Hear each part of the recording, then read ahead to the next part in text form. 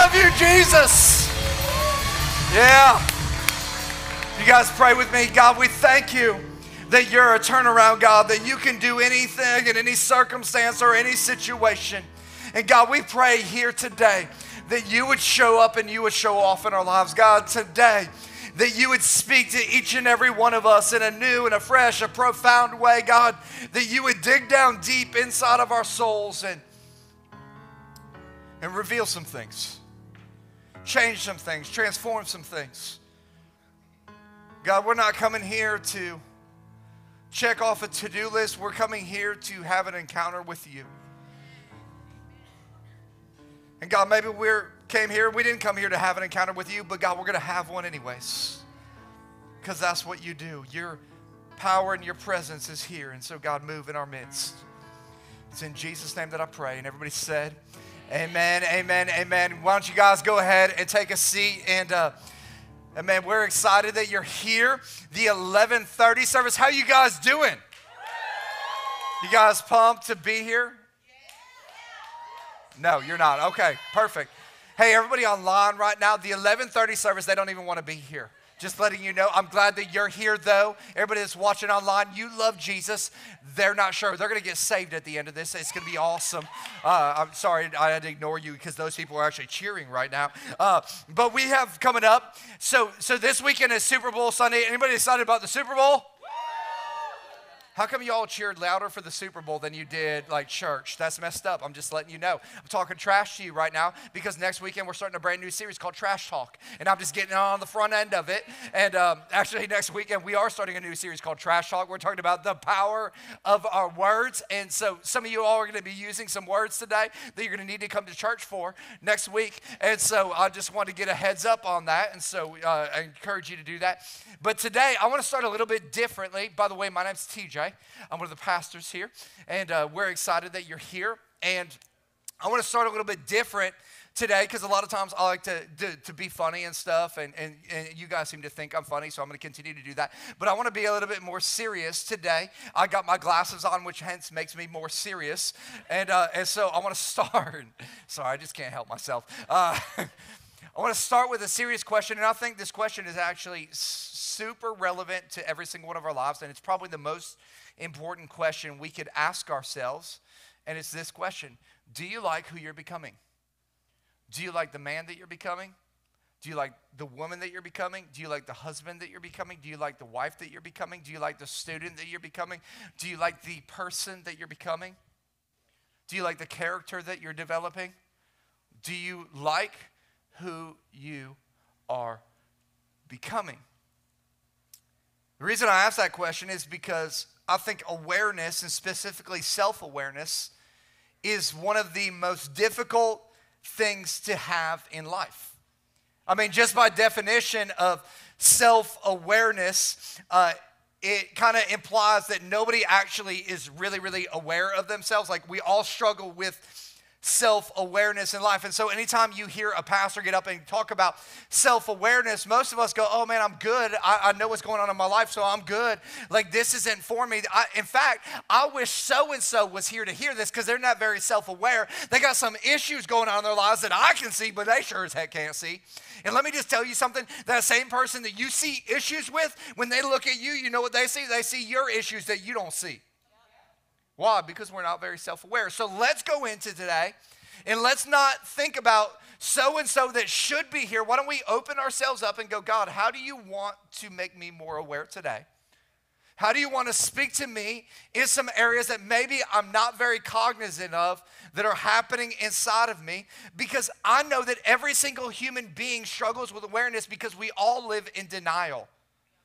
We all have some areas of denial in our lives. And I think one of the reasons why we struggle with awareness is because distractions are all around us, and things are constantly distracting us from the reality of what is happening in our lives. In fact, I found these Colgate advertisements that they put out here a couple years ago, and they were incredible advertisements, and they're all the advertisements, every single advertising ad, somebody had something in their teeth. Now, I don't know if you've ever been at a restaurant and you've been in a conversation with somebody and somebody's got something in their teeth and they're trying to talk to you and you're trying to pay attention to what they're saying, but they've got stuff in their teeth. You don't hear a word of what they're saying. All you're thinking about is like what is stuck in their teeth. It's like Austin Powers back in the day where the guy has a mole and he's like, well, mole. You know, it's like all you can focus on in that moment. And so Colgate put out these ads, and here's one of the ads. Here's this guy. He's got salsa like stuck in his teeth. Good-looking guy, good-looking couple. How about the next one? Here's this good-looking couple. He's got like brown junk in his teeth. Doesn't have any idea. He's taking a portrait right there with his wife. How about the next one? Look at this good-looking guy. He's got spinach stuck in his teeth. And so they put out all these ads with all these people that had stuff that were stuck in their teeth, and you would think, well, that's a toothpaste commercial. You know, that's why they make toothpaste, so you can scrub that junk out of your teeth.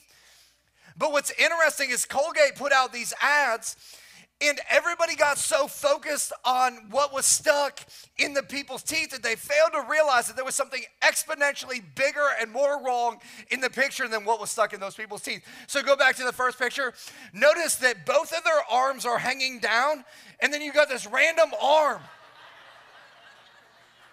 It's like, whose arm is that? But you didn't notice it because he's got salsa in his teeth. How about this one? This older couple, he's got some brown stuff. Like you look at that, they're like, oh, she's got 6 fingers, people. Nobody noticed it. So is that her ring finger? Like her ring's not on, maybe that's the right ring finger. I don't know. Maybe she got 2 of them. It's weird. She was the guy that the Princess Bride guy was looking for, the 6-fingered man, you know. Said she was a woman, okay. How about this one? Mr. Good Looking here. He's got spinach in his teeth. You didn't notice that he's missing an ear. You're like, that dude is hot. No, he's earless. I have no idea why Colgate put those commercials out. I don't know their reasoning or their thought process, but I think what they're trying to say is, listen, something really small can distract you from something really big.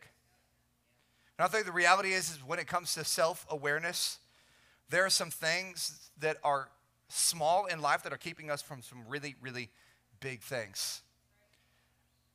And it's challenging because there are so many things in our culture today that keep us from self-awareness. Pride, ego, our pain from the past will keep us from being aware of things that are happening in our lives. But if I were to look at this and I were to make an assessment of life, I think the greatest enemy to awareness in our life is hurry. The greatest thing that is hindering us from being aware is our pace of life. And I know that this has kind of been a theme all throughout this I Quit series, that it's been this underlying theme. But I think that we're running at such a pace that as a church, I'm just committed to making us every once in a while stop and go, hey, is this helpful? Like, is this moving us to become the person, the man, the woman, the father, the mother, the entrepreneur, the son, the daughter that God has called us to be? And I think just as your pastor, I'm committed to helping us assess this periodically. Because if we don't, we will live in denial for the rest of our lives. And so today I want to give us 3 things that will help us quit denial and live more self-aware lives. If you're taking notes today, and I encourage you to take notes on your worship God, on every single one of your seats is notes. It will help you be more aware of what's going on by you taking notes. I'm just going to promise you that, because every time a blank comes in, all you people would have to fill it in and make you focus again. But number 1, slow down to increase awareness. You got to slow down to increase awareness. In fact, on that worship God, I put in a little survey for you to take because I want you to assess where you are. In fact, I put it up here just so you can see it. And the question is how fast is your life right now? Are you resting? Are you limping? Are you walking? Are you running? Are you racing? Are you supersonic? And here's how I want you to assess this. I don't want you to assess this based on your day today. Because some of y'all are like, well, I just woke up. I'm resting. No. I want you to assess it over the last 2 weeks or 30 days. And maybe you're so unaware, maybe you need to hand it to your neighbor that's next to you that knows you and go, hey, what do you think it is? Because if I had to guess, for the majority of us, it's going to be down on these lower rungs, because in our culture, busyness has become this sign of honor, when the reality is this busyness should be a sign that there are probably some things in our lives that we're missing. That God is trying to speak to us, and he really wants us to pay attention to in life. And hear me out. Listen, our culture today demands that we run a busy life. And some of you have busy lives. Not only that, but you're in seasons of exceptional busyness. But what I'm talking about here is there is a big difference between being busy and being hurried in life. There is a distinct difference. In fact, I read a book years ago by a pastor named John Ortberg, incredible author. He wrote this book called Soul Keeping.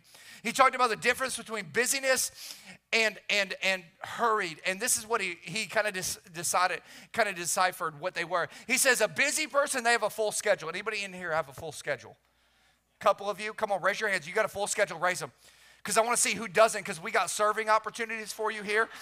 Got some opportunity. How many people have a busy schedule now? You're like, I'm full, I'm jam-packed. Yeah, right. If you're not, take out a card in front of you, fill it out, and we'll contact you. If you're hurried, you're preoccupied. Not only are you busy, but now you're running off somewhere else as well. A busy person has many activities going on. A hurried person is unable to be fully present. And I've been learning a lot about myself over the last little bit. My wife, we have a Great Dane. His name is Preacher. He's like 130 pounds. He is a miniature horse. I've brought him to church like one time because that's all he could take. You guys were just too overwhelming for him. And Shayla told me like a year ago, she goes, hey, new house rule. We as a family, we go on walks with Preacher. And when she said we as a family, there's only two of us. That meant I'm going on walks with her. I was like, wait a second, I see what you did there. And so we go take walks with Preacher, and we have roles and responsibilities. My role is I control Preacher because Preacher weighs more than her. So if she just took Preacher on a walk, Preacher would actually be walking her. And so I control Preacher, and she carries the public's bags to pick up the horse poop. And so it's a great deal. Pick up your poop, people. Pick up your poop. Be a good neighbor. And so we'll be walking, and Shayla will be talking to me. And in the middle of talking to me, she'll go, hey, where are you right now? I need you to come back to this conversation. I'll be like, what are you talking about? She's like, I saw your hand going like this, which means that you're having a conversation in your head with somebody that isn't here, because no words were coming out of your mouth. And I know when you're doing this, you're having a conversation because I know you. And I'm like, you're absolutely correct. I was having a conversation with somebody that has not happened yet, but I was telling them what was up. And why? Because I'm hurried. I'm unable to be fully present. See, being busy is an outward condition. It's based on what's happening around you. Being hurried is an inward condition. It's things that are going on inside of you. Being busy is physically demanding. Being hurried is spiritually draining. And some of you guys, you're like, man, I'm there. I feel spiritually dry right now. Being busy reminds me that I need God. Like if I don't have God in this situation, that I'm going to miss out. When you're hurried, it causes you to be unavailable to God. So there's a big distinction between these two. You can't live a self-aware life and be hurried in your soul at the same time. That's why Paul in Philippians chapter 4, verse 11, he says, not that I was ever in need, for I have learned how to be content with whatever I have. Another version says, I've learned to be content no matter what my circumstances are. And that word learned there tells me that it's not natural for us. Like, contentment is not natural. Contentment is not natural for me. It's not natural for you, because all of us, we want more, we want different, we want bigger, we want better. Like it's natural to not be content. But what he says is that he says, for I have learned to be content. In other words, we can learn to have this state of peacefulness in the midst of our circumstances. Doesn't mean we don't want our circumstances to change. What it means is in the middle of our circumstances, whether good or whether they're bad, we can be content. And we live in a day and an age where we look at the word content and it's got a bad connotation. We hear content and we think, oh, that person is just lazy. You don't want to do anything. That's why you're content, because you don't want to do the hard work. But that's not what Paul is saying here. He's not saying a content person is a lazy person. He's saying a content person has learned that, man, they don't have to be all riled up in life. They can have peacefulness in their life. In fact, if you were to look at the context of the next couple of verses, in fact, in 12 and 13, this is interesting. It says, I know how to live on almost nothing or with everything. I've learned the secret of living in every situation, whether it's with a full stomach or an empty, with plenty or with little. For I can do everything through Christ who gives me strength. Now, what's interesting is everybody loves that last verse, Philippians 4:13. I can do all things through Christ who gives me strength. I can get that date. I can have that job. I can achieve that thing, because that's the context we like in it. But you know what the context the verse is actually in? Context is king. It says you can do everything when you have contentment.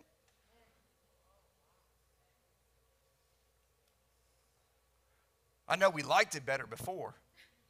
We just like to cherry pick. So the question is do you have contentment in life? Are you content?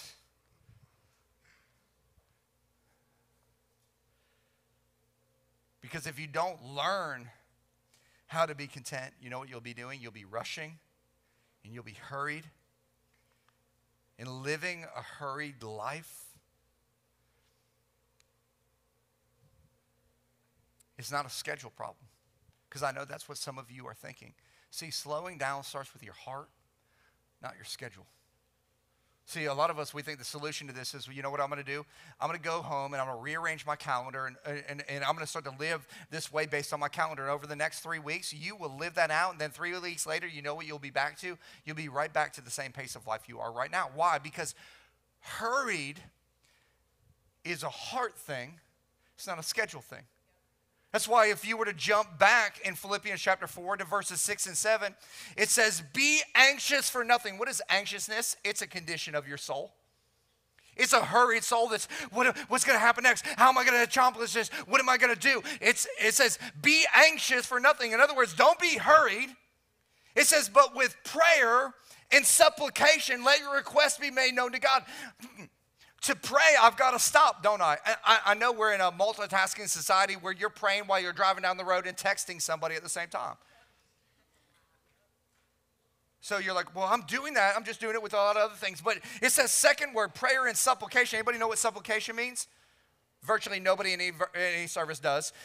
It's because it's not a word we use. You're like, so what is that? Supplication is a form of prayer where you actually have to get down on your knees and cry out to God about that situation. So if I have to get down on my knees, what does that mean? I have to stop everything else. And here's what God says. Be anxious for nothing, but in everything with prayer and supplication, let your requests be made known to God. And the peace of God will fill your hearts and minds. And in a day and an age where we have so many things filling us, I think the thing that we need more than anything is God's peace in our heart and God's peace in our mind. And so if we want to be more aware in life, we've got to start with slowing down to increase awareness. Number two, we've got to acknowledge that your past isn't your past if it's still impacting your present. And I say this all the time. If you've been around Coastal for a month, you've probably heard this 10 times. It's like my favorite statement. Your past is not your past if it's still impacting your present. You've got to see that for a lot of us, what is keeping us from that desirable future is that unforgivable past. It's that thing that's holding you back. And let me just put it into plain terms here for you to know whether that's something that's holding you back. Have you ever said to yourself, why do I keep doing that over and over again? Like, why do I keep making that same mistake over and over again? Like, why every year do I make New Year's resolutions and 6 weeks into the new year, they're done year after year after year? Like, why do I struggle having a healthy relationship? Why is it every time I get into a relationship, I do something drastic that ruins that relationship? It's because your past isn't your past because it's still in your present. It's still there, ruining and tripping things up. That's why in Hebrews chapter 12, verse 1, it says, therefore, since we are surrounded by such a great cloud of witnesses to the life of faith, let us strip off every weight that slows us down, especially the sin that so easily trips us up. You know what's tripping us up? It's our past coming up in our present. And some of you keep falling over the same thing and same thing and same thing. And Paul's saying, man, we got to start to take that stuff off. Because it's not your past, because it's coming up every day in your life. Listen, if you don't learn from your past, you'll be doomed to repeat it.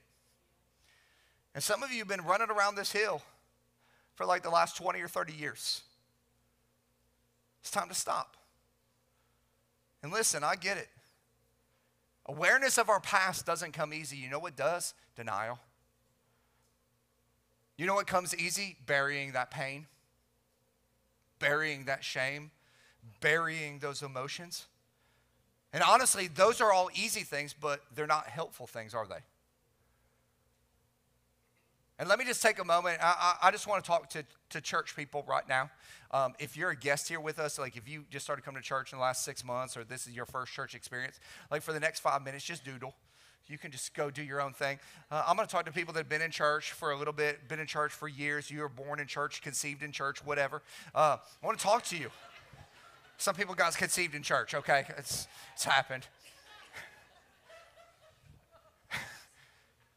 Let's not digress right now, okay? There is this phenomena that is happening in church, and I don't think it's a phenomena. I think it's an epidemic.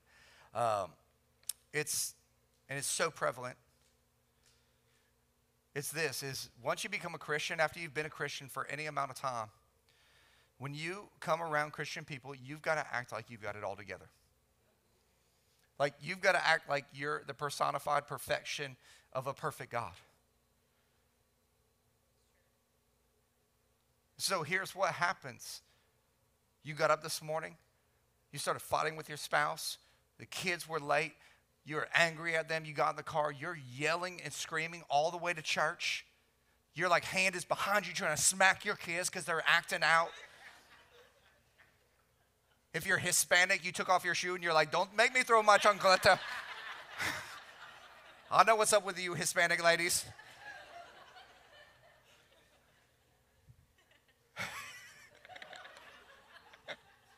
If you're not in South Florida, you have no idea what I'm talking about. Okay. And then you pull in this parking lot and you see a parking team waving at you and you're like,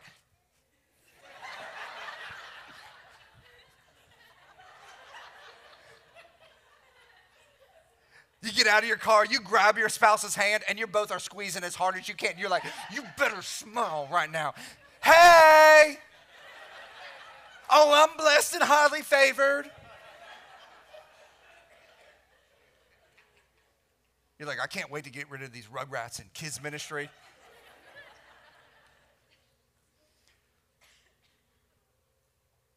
How you doing? I'm good. How you doing? I'm good, I'm good, I'm good, I'm good. You tell everybody you're good for so long, you'll start believing the lie.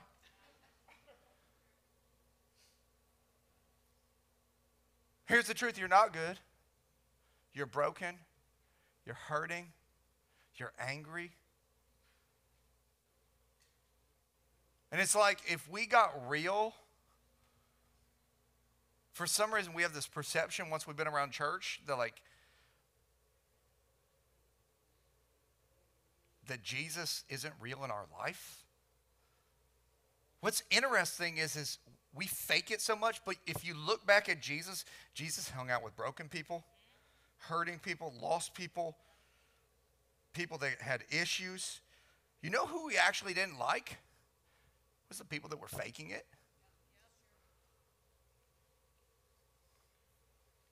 Listen, I can't speak for other churches, but this church, as long as I'm the pastor of it, this is a place where it's okay to not be okay. It's okay. I am fully committed to being a church where it's okay to not be okay. In fact, I get excited when people come up to me and tell me about their issues in life. Like somebody will come up and be like, oh man, this happened and I did this. And I don't step back and go, you sinner, go to hell. No, I don't do that. Sounds cool though.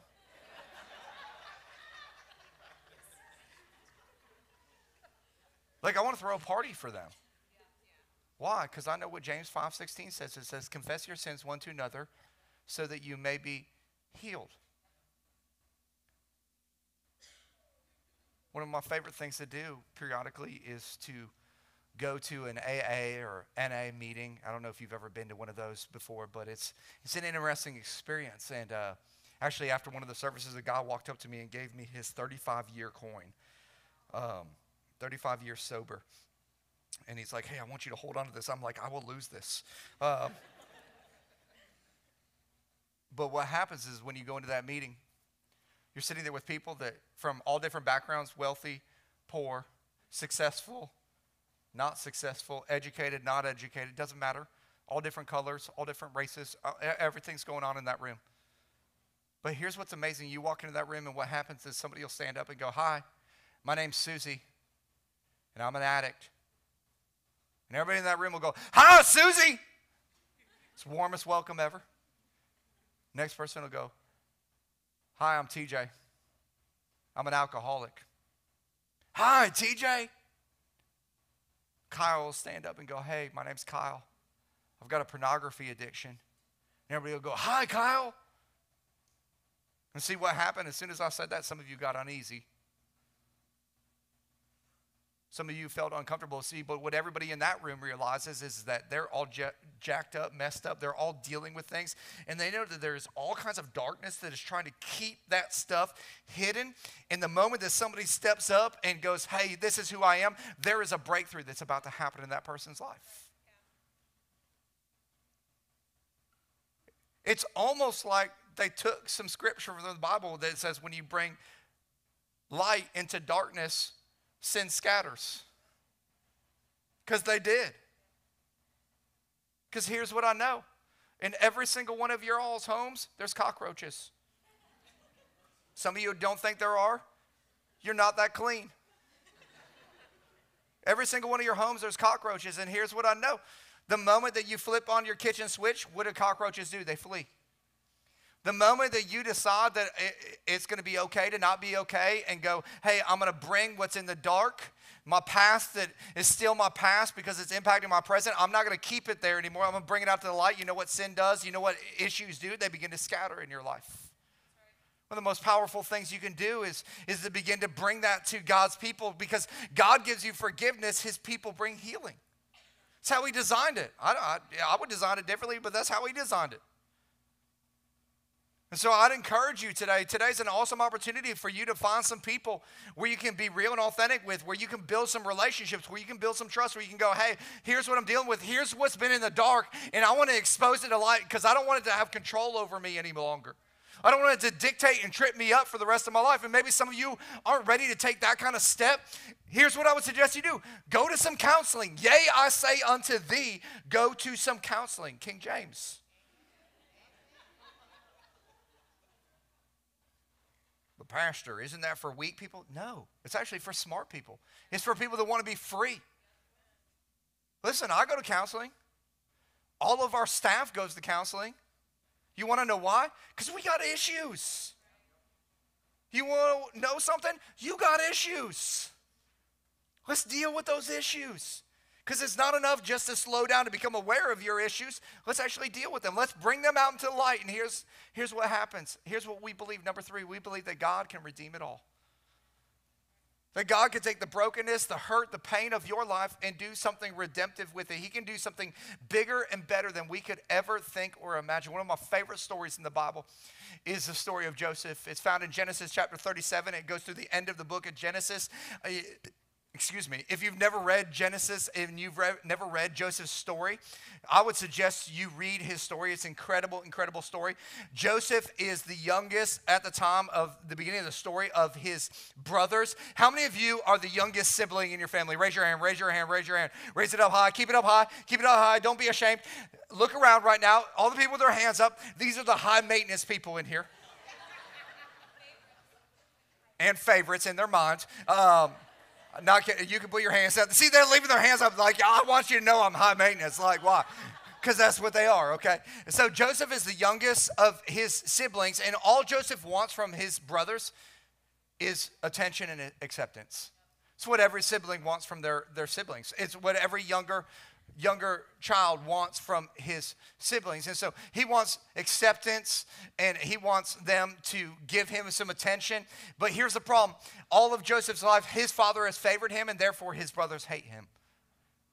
And at 17 years old, his father sends him out to go check on his brothers. And I'm sure in Joseph's mind, he's thinking, this is the moment I'm becoming a man right now, that my brothers are going to accept me, that I'm going to be a part of the crew, that they're going to be like, come on, bro, let's come hang out. Let's be a part of this. And he's on his way thinking this is about to happen.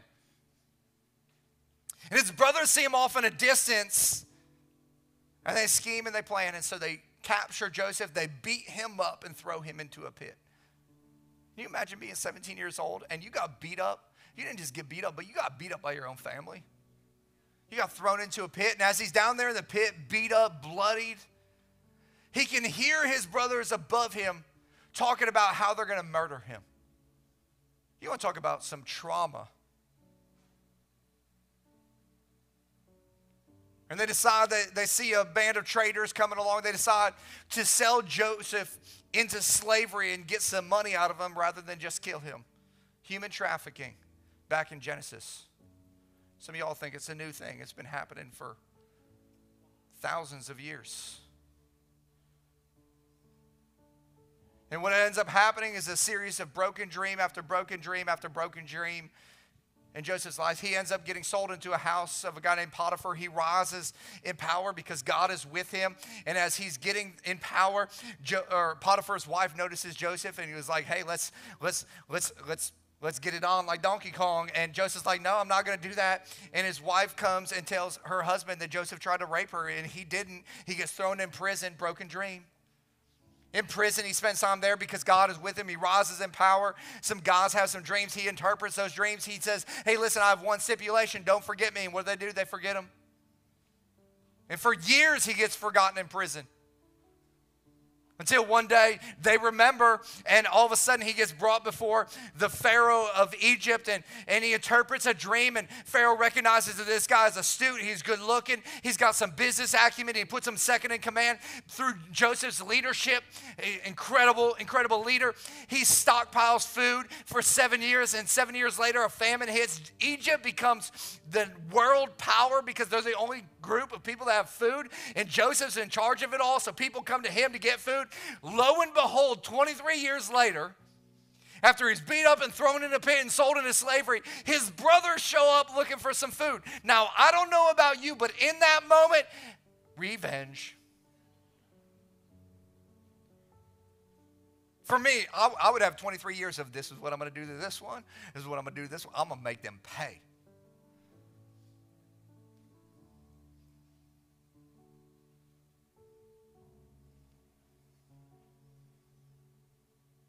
But Joseph had gone to some counseling. And Joseph responds completely different than I would respond. In fact, one of the most beautiful verses in all the Bible, in Genesis chapter 50, verse 20, it says this. He says, you intended to harm me, but God intended it all for good. He brought me to this position so I could save the lives of many people. Incredible verse. What you intended for harm, God had a different plan. God had something that was so much more incredible than you could have ever imagined. I want to talk to some of you right now. And I know that some of you might think that these words are superficial, and you might go, you don't have any idea what I've been through. And you're right, I don't know what you've been through. But I think some of you in here have been hurt in some really, really deep ways.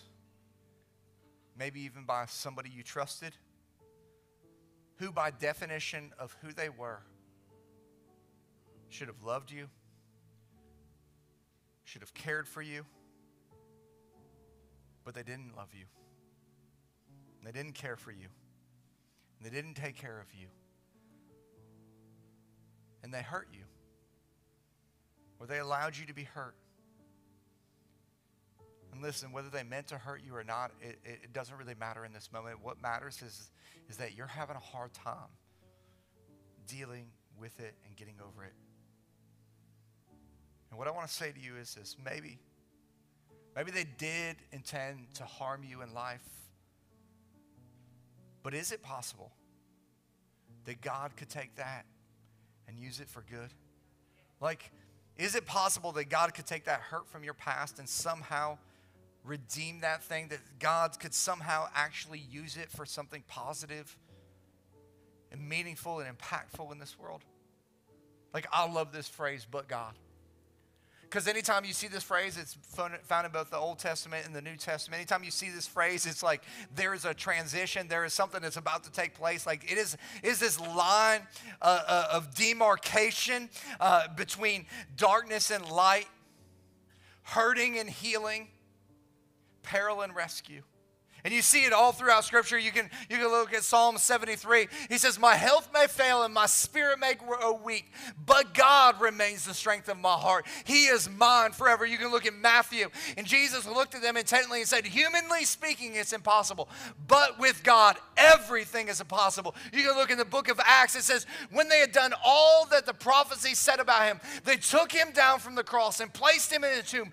But God raised him from the dead. We serve a God that specializes in resurrections. We serve a God that specializes in taking your brokenness, your hurt, your pain, and flipping that junk upside down and doing something incredible with it. And I know some of you have questions, why? And you're never going to have the answers to those this side of heaven. But maybe, just maybe, God can take it and do something beautiful with it. See, listen, God is bigger than your history and more concerned with your destiny. And I believe that, and I'm relentlessly committed as your pastor to this idea that anything's possible. That's why it says it out there on the wall. And I think that you're here because you believe that too. Because there is no one that has too much pain or too much hurt or too much brokenness for God. Because God specializes in broken situations. And there's a group of you I want to pray for here today, with every head bowed and every eye closed. Some of you walked in here today and your past is not just your past, it is absolutely your present. And there's some pain and there's some hurt and there's some scarring. There's some things in your life right now that keep rearing its ugly head in your life and keep tripping you up and knocking you down. And I believe that God wants to do something in your life, and there's two things that God wants to do. Number one, he wants you to confess that thing. Confession begins to create forgiveness in your life. When we confess to God, he forgives us. His blood that was shed on the cross covers over all of our sins, what has happened to us and things that we've done. And then the second part of that is I'm going to ask you to do something bold. I'm going to ask you to, if you've got some hurt and you've got some pain, I'm going to ask you to take what has been in the dark and begin to take a first step to exposing it to the light and go, hey, Pastor TJ, I'm dealing with that. And I'm going to ask you just to slip your hand up. Slip your hand up high and go, hey, I'm dealing with something. Yes, ma'am. Thank you. Yes, sir. Yes, ma'am. People's hands going up all over the place. And here's what I believe is that when we take that out, come, leave your hands up. Leave your hands up. Come on, leave it up. Don't be ashamed. There's no shame in this.